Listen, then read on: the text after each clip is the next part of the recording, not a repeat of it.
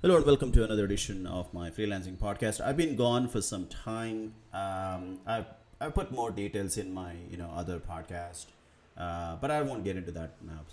But anyway, I had another thought. I mean, I have many thoughts, but I thought one of those thoughts I'll just record it today. This one is about something which a lot of people can relate to, although they may not acknowledge it. Especially when you're freelancing. Two words: ego and pride. Okay. So as a freelancer, and of course now I am a small business owner as well. One of the things that happens is because I'm a freelancer, I also do a lot of coaching to other freelancers. I do freelancing workshops and advise people on small business and stuff like that. So I get to meet a lot of people. A lot of these people are young people in their early 20s and stuff like that. Some of them are students, some of them are people who have recently graduated and are currently unemployed. So, the pressures of life, the need for money, the need to do something, anything, will make you want to pick up freelancing. As always, I've always maintained this that I don't although I'm a full-time freelancer and all that, I don't recommend freelancing as a full-time way of earning money. I always tell people, please focus on getting a job which pays you a monthly salary rather than putting all your eggs in the freelancing basket. It's kind of ironic because I'm a freelancer, a full-time freelancer myself, but as always, I've spoken about the challenges in other episodes and probably in the future episodes. So yes, ego and pride, and how it can be affecting your earning opportunities. No, what happens is, see, the thing is, for all the benefits that come with freelancing, there is also the fact that unless you are super skilled or something, you must understand the client holds most of the power.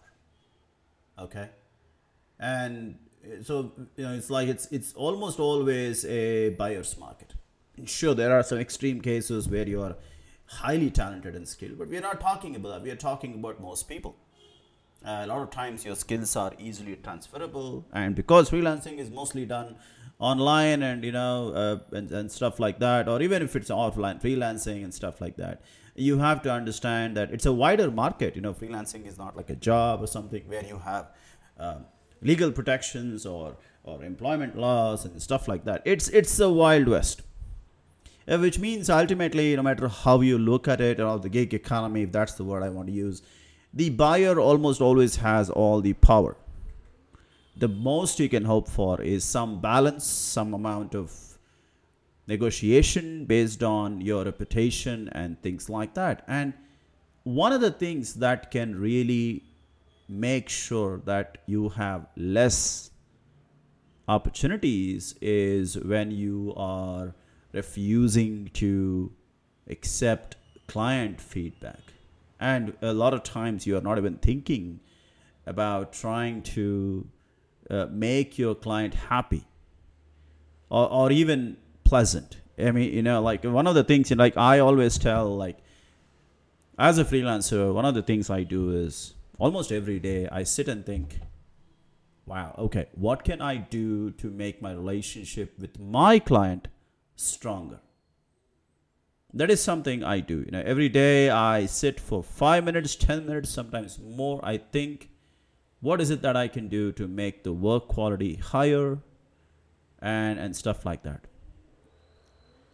And that is something you should be doing as well. And the best part is, although a client has all the power and everything, a lot of clients, especially those who are looking for serious work, they will do what is called as empathize or sympathize, depending on which word you prefer. And what happens is they will give you feedback. Sometimes the feedback is direct.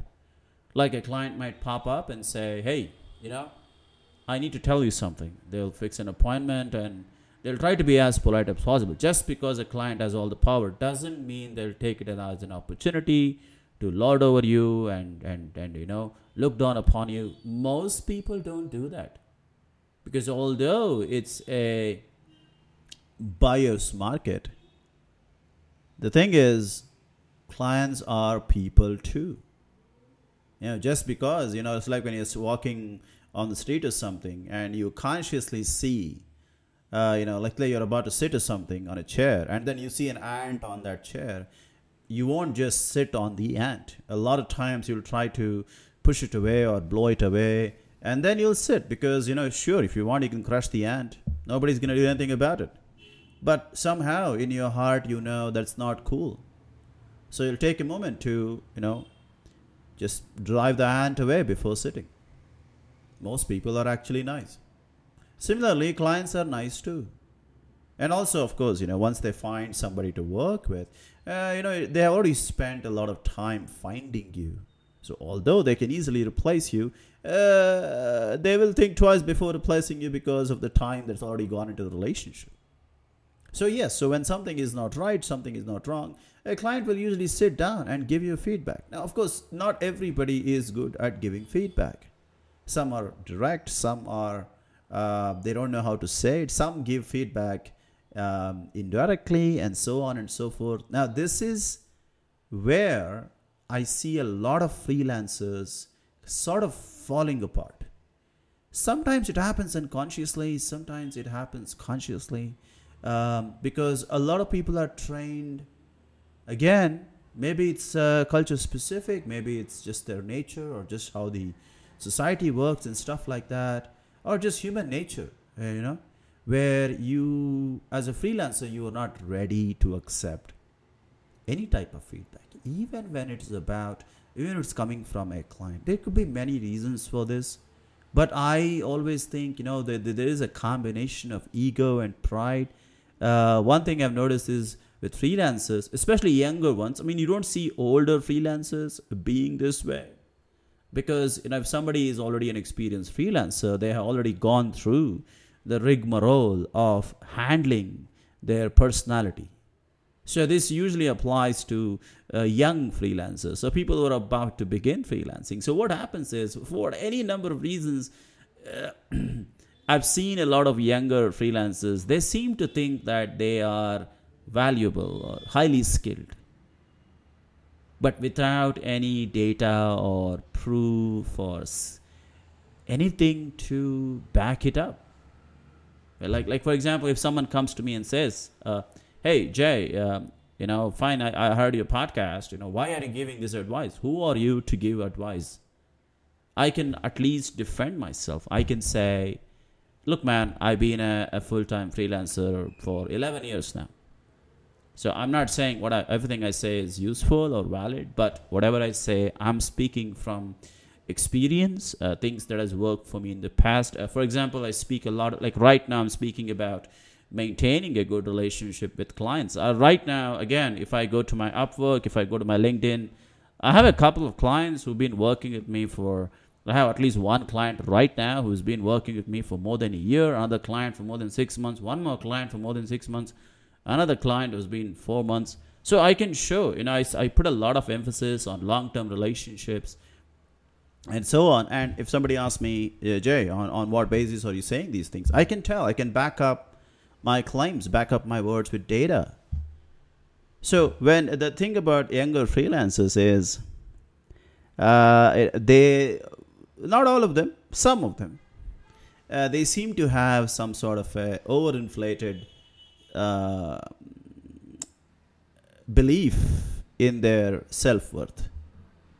And there are a lot of younger freelancers who are highly talented, but they are so rare. And what I've noticed is people who actually have a lot of skills don't actually have massive egos or the pride problem. It is the ones who don't have any skills who actually suffer from some sort of an inflated ego and related pride. So the problem with this, it's good to have pride. You must be proud of who you are. Some amount of ego is always good. But the issue comes up, the challenge happens when this combination of ego and pride. Ooh, they both kind of, it's like a cycle. They both feed on each other. Is that they stop you from accepting feedback.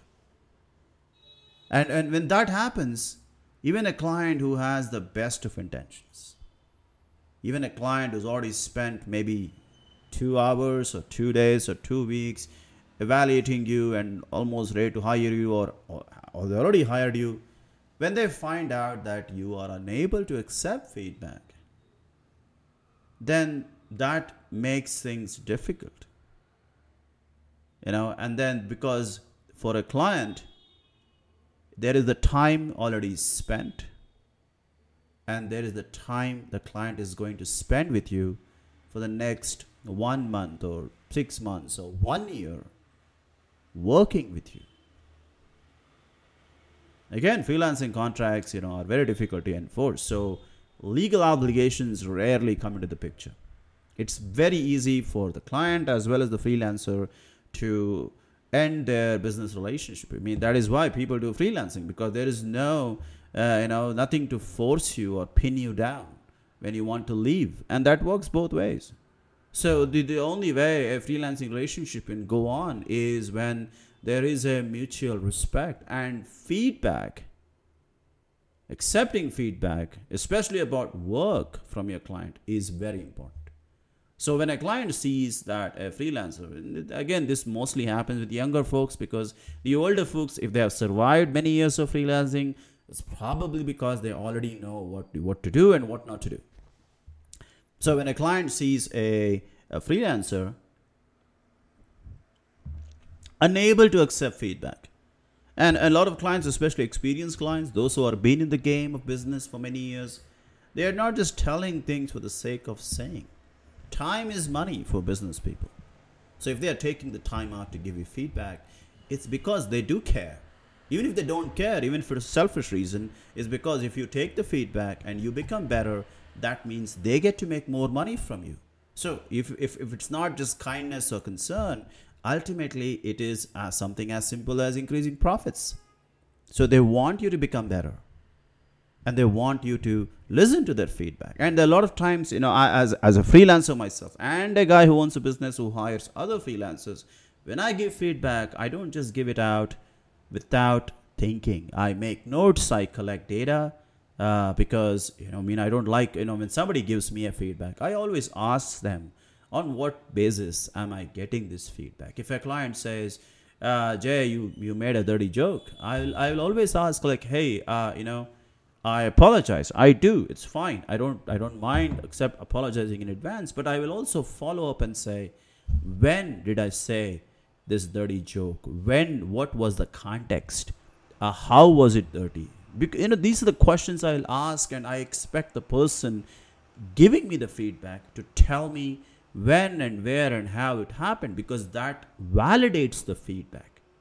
Another client might say, hey, Jay, you know what? So a lot of times I'm not able to understand you. So again, I feel my English is neutral accent. I feel, and after 11 years of working with Westerners, I feel like, yes, my English is improving. But at the same time, I am aware that English is not my primary birth language. I'm from India. I spent the first 15 years to 20 years mostly speaking the regional languages. So there is always going to be English will always be a second language for me. It is not my primary language.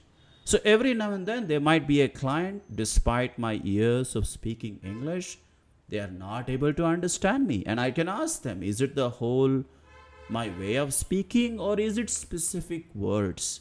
If it's my whole way of speaking, then I don't know what to do. I can tell the client, look, man, I'm already 40. I don't think my English is going to improve anymore.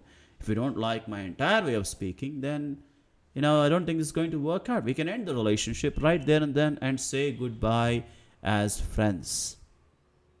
Or if it's specific words, then okay, I can make a note of the specific words and I can go home. And then I can practice those words, or maybe in future communication, avoid saying those words. For example, even today, I still can't pronounce law. L-A-W, law. People say, I say it in a very weird way, law. So I avoid using the word law in daily conversation. So if I have to say law, I usually go with legal. Like if someone wants to say, hey man, what is that law that was speaking about something? I'll always say, hey man, what is that legal sentence about that came out this year or something? I will use an alternative because somehow my pronunciation of law is terrible. Maybe it has improved, but I don't know. I still get complaints. So it's okay. I avoid using it. I say legal or I will say LAW. It's fine. I can spell it out. LAW or legal. See?